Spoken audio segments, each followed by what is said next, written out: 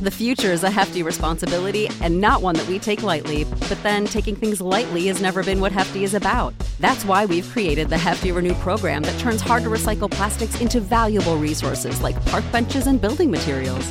To participate, simply fill up an orange Hefty Renew bag with accepted items, tie it up, and drop it in with your regular recycling.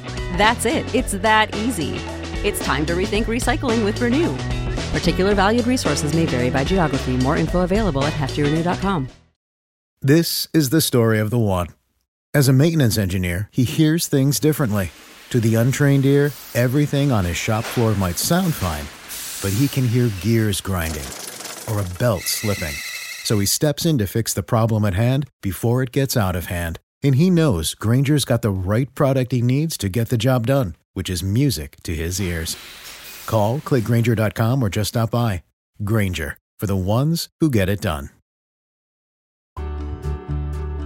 Hello, everyone, and welcome to the Your Village podcast, Parenting Beyond Discipline, the place to learn about all things parenting and get your questions answered. I'm your host, Erin Royer. So this week's questions are about what do you do with incessant potty talk? Do you ignore it? If so, for how long? How long does it take to just get it to stop?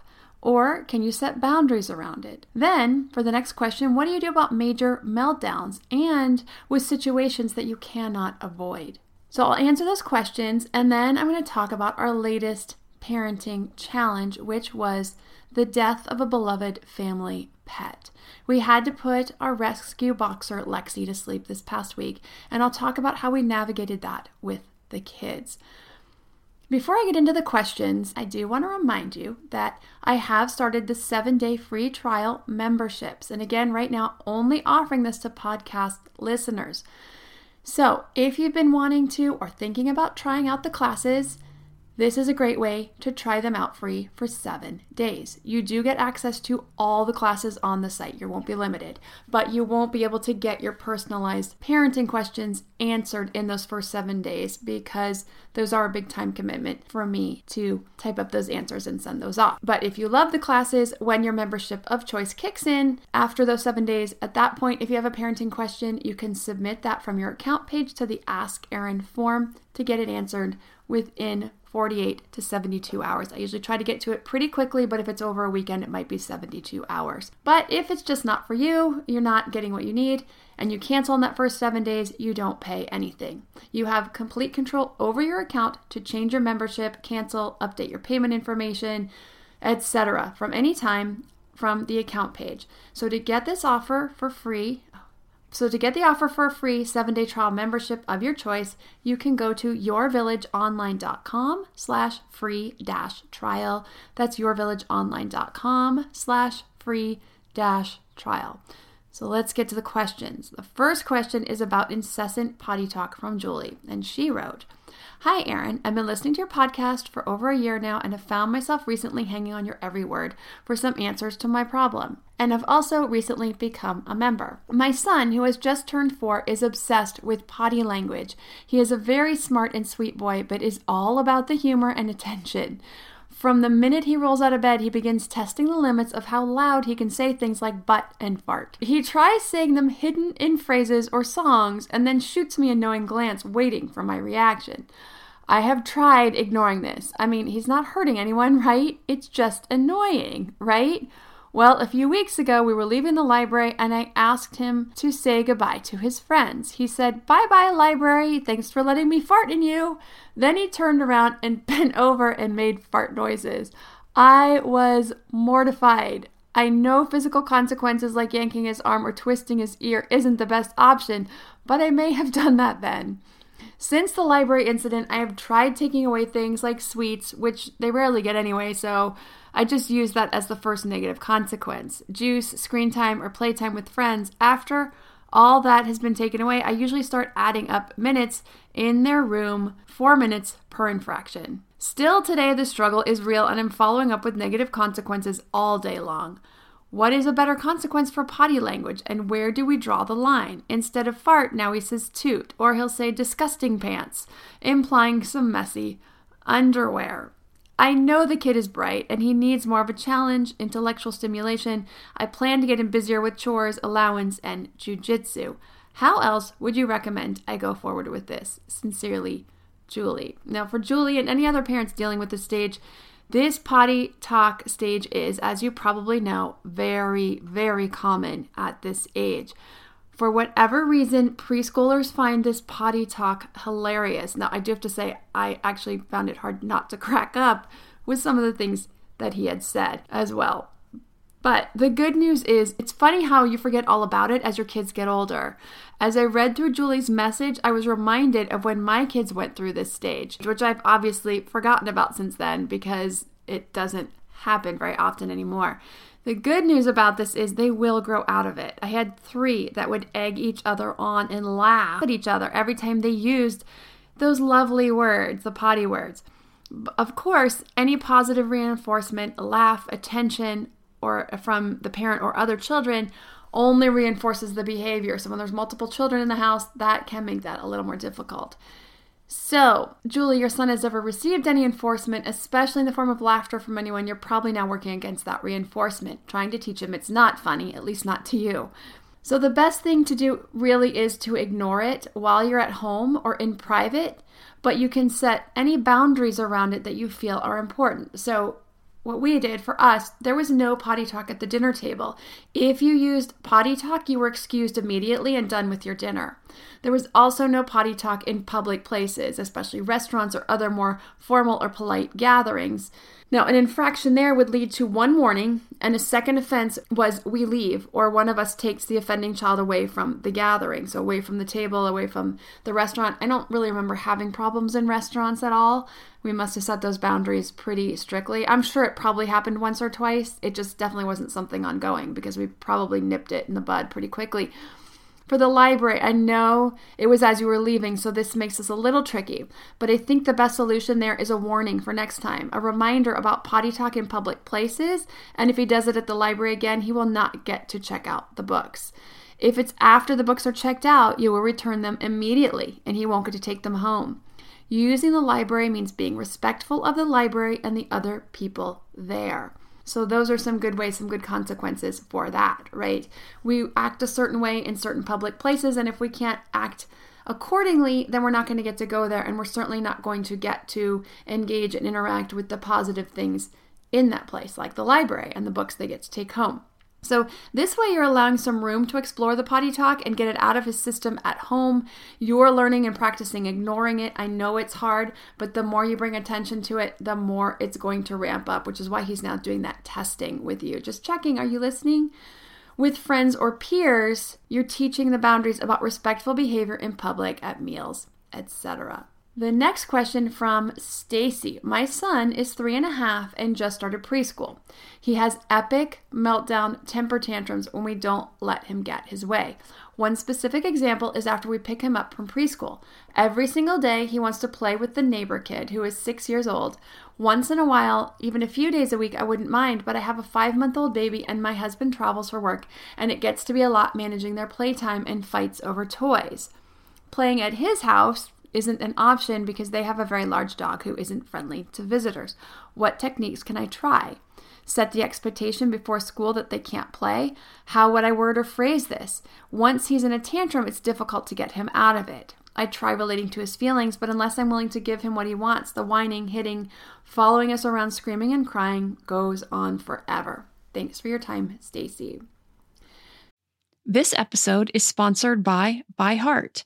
By Heart is an infant nutrition company whose mission is simple: make the best formula in the world. Using the latest in breast milk science, By Heart created a clinically proven, easy-to-digest infant formula that's made with organic, grass-fed whole milk, certified clean ingredients, and features a patented protein blend that gets closest to breast milk. Our blend includes the most abundant protein found in breast milk, alpha-lac, as well as lactoferrin, the #1 protein found in colostrum, along with broken down, partially hydrolyzed proteins. By Heart is an easy-to-digest formula. In addition to its patented protein blend, our formula includes prebiotics and an 80-20 whey to casein ratio like in early breast milk, which is tailor-made for a newborn's digestive system. By Heart is the only U.S.-made infant formula to use organic, grass-fed whole milk, not skim. Curious about By Heart? Redeem your welcome offer at byheart.com/podcast with the code parenting for a limited time. Additional terms and conditions apply. Save big money when you start your next project today at Menards. Check out our great selection of garage and utility lighting options. In stock, ready to take home today. We carry everything to help you illuminate whatever project you're working on. Shop garage and utility lighting products in store at your nearest Menards. You can also view all of our entire selection of lighting options today on Menards.com. Save big money at Menards. So, setting the expectation before school will be too long. He won't be able to remember that by the end of the school day, so that won't really help. But reminding him when you leave school, right when you pick him up, or on the car ride home, or even all of the above, right? You can remind him at pickup, setting the expectation, and then as you're getting close to home. Along with that, if there's a way that you could choose a particular day of the week that he can play with the neighbor, if it's just one day a week and you can manage that, then I would work on that. This way you can say, we can't do this today. Our play day with so-and-so is on Thursdays, remember? So that's in 2 more days. You can use it when he starts to get emotional to pull him back from going into the complete meltdown stage. Remember, take a few deep breaths. I know you want to play with so-and-so today, but our play date is Thursday. So we're going to wait until Thursday, and I need you to stay in control or we won't be able to have our play date on Thursday. Now, it doesn't mean he can't be upset or disappointed, just that he can't get too far beyond the hitting, the repeated asking, the whining of why can't we play today? Why can't we play today? That's not acceptable. Connecting with the feelings. I know you're disappointed. I know you were excited about the idea of. Is this good? And teaches him how to share his feelings. I'm sad we can't play today. So that he's sharing feelings, but accepting that today isn't the day. And then you can talk about that. And that's all really good ways to work on that. The other thing is to have something he likes to do that might be interesting or inviting instead. So a particular activity or a snack, now not as a bribe, right? It's just something fun he might like that you can remind him. Remember, today we're going to have our snack and then watch Sesame Street. Thursday is your play date with Jack. So it gives him something else to look forward to, something else to focus his attention on that's also interesting. Now, the scheduled day may really help to cut down on the frustration.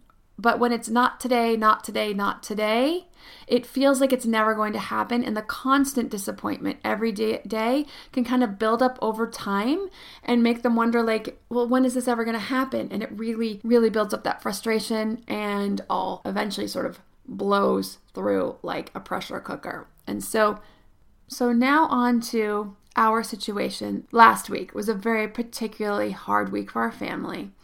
We have 2 dogs. Well, we had 2 dogs who were both on the older side. Our boxer Lexi was 12 and a half. She was a rescue from the local animal shelter that we picked out shortly after we lost another dog. And the dog we have now, which is our only dog, was very, very young. And when my dog had passed away, she was very lonely. She was howling a lot. So we went and picked out Lexi.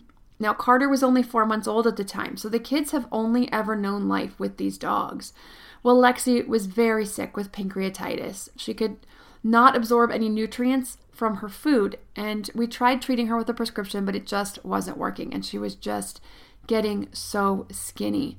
I struggled because she was eating and still walking around okay, but I also realized that she was slowly starving to death, and the medicine was just not working.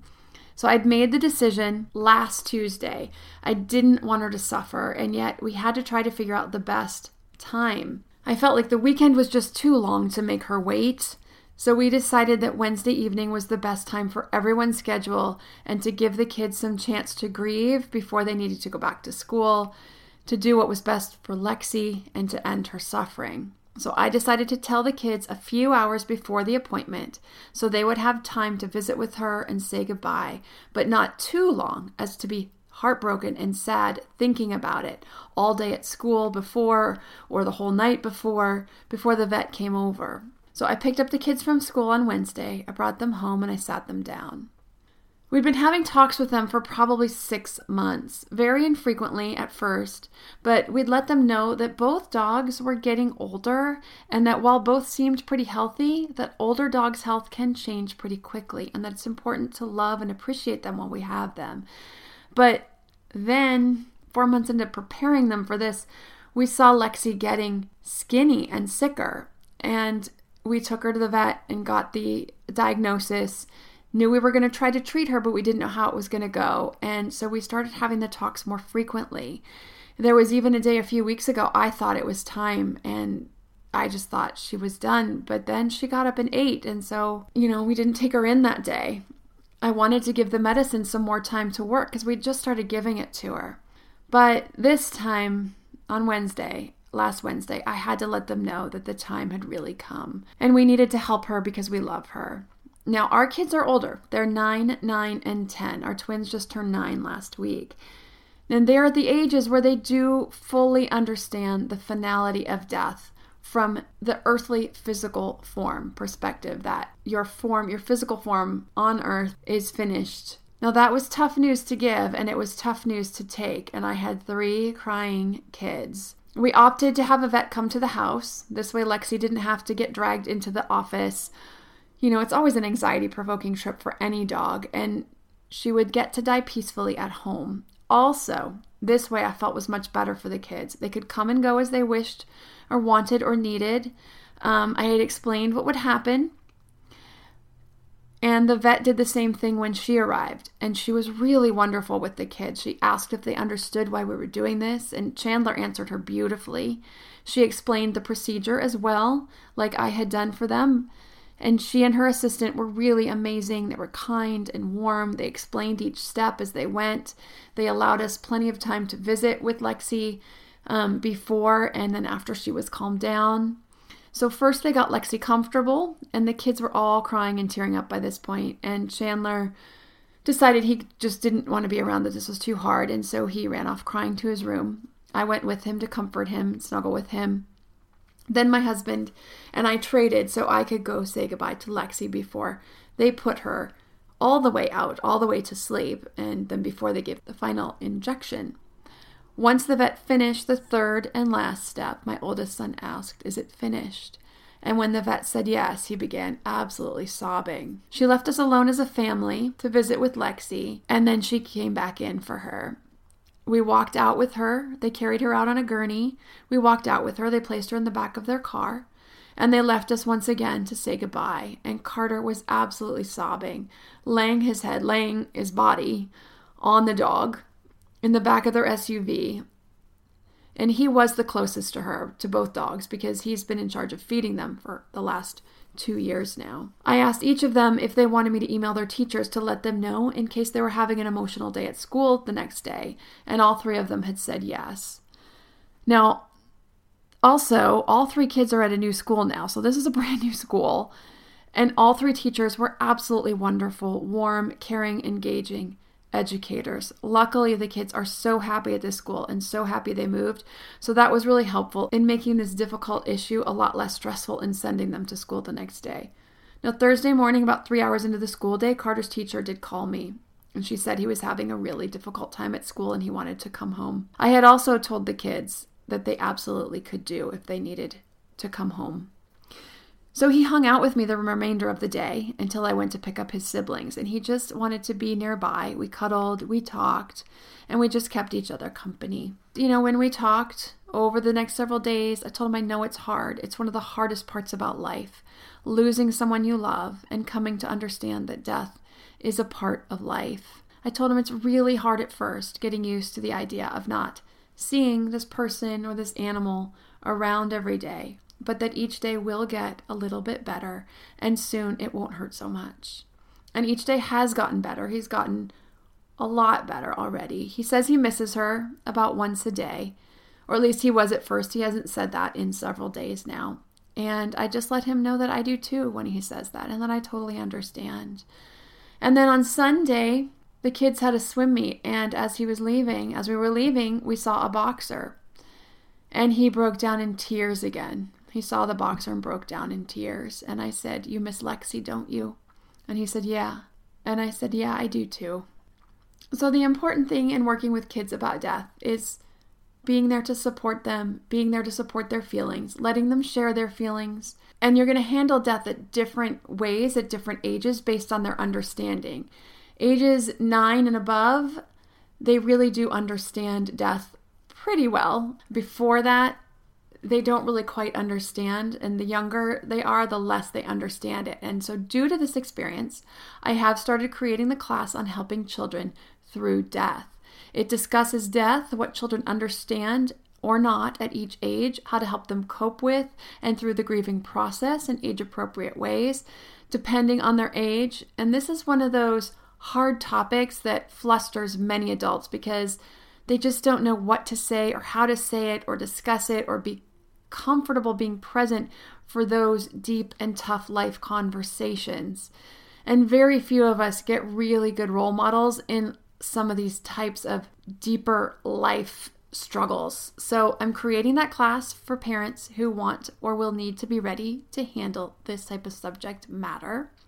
In addition, I've also already created another new class. It's currently in the production stage. I will be recording that and editing that over the weekend, and then we'll be releasing that in the next week or two. That one is almost ready to go. And this one is learning styles and multiple intelligence. And this is such an important topic because understanding your children's learning styles and areas of intelligence, both where they shine and where they struggle, is really helpful to understand why and where they may struggle or not in their education and academic process and how to advocate for that.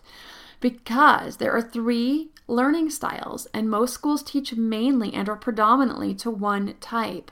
Also, there's 8 areas of intelligence, but schools and IQ tests only test and teach 3 to 4 of these. So if your child or children don't happen to excel in those 4 areas, or only a few of those, but also in other ways that are not commonly graded or tested in schools, you can not only see and appreciate your child's talents, you can help your child understand how their talents may not quite fall into or be seen by the traditional academic rating system. You can then know what you're working with and how to advocate for their needs, work on their struggles, or find a different solution to support their growth of their strengths as well if they're not getting that in school. And this is really why I needed to move schools for my younger son. And also, it turns out my older son is just flourishing much better in the new school as well. And my daughter is perfectly happy there too. They're all really happy. So it's been a great move.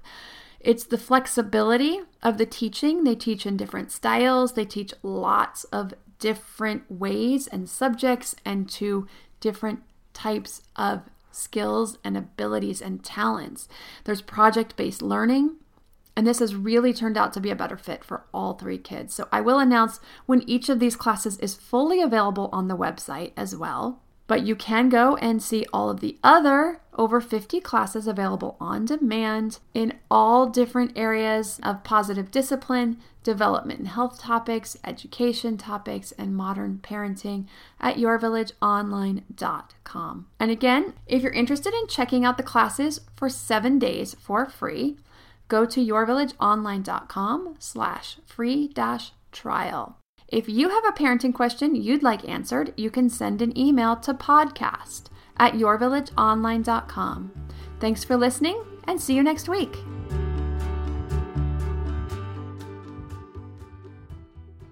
This is the story of the one. As head of maintenance at a concert hall, he knows the show must always go on. That's why he works behind the scenes, ensuring every light is working, the HVAC is humming, and his facility shines. With Grainger's supplies and solutions for every challenge he faces, plus 24/7 customer support, his venue never misses a beat. Call quickgrainger.com or just stop by. Grainger, for the ones who get it done.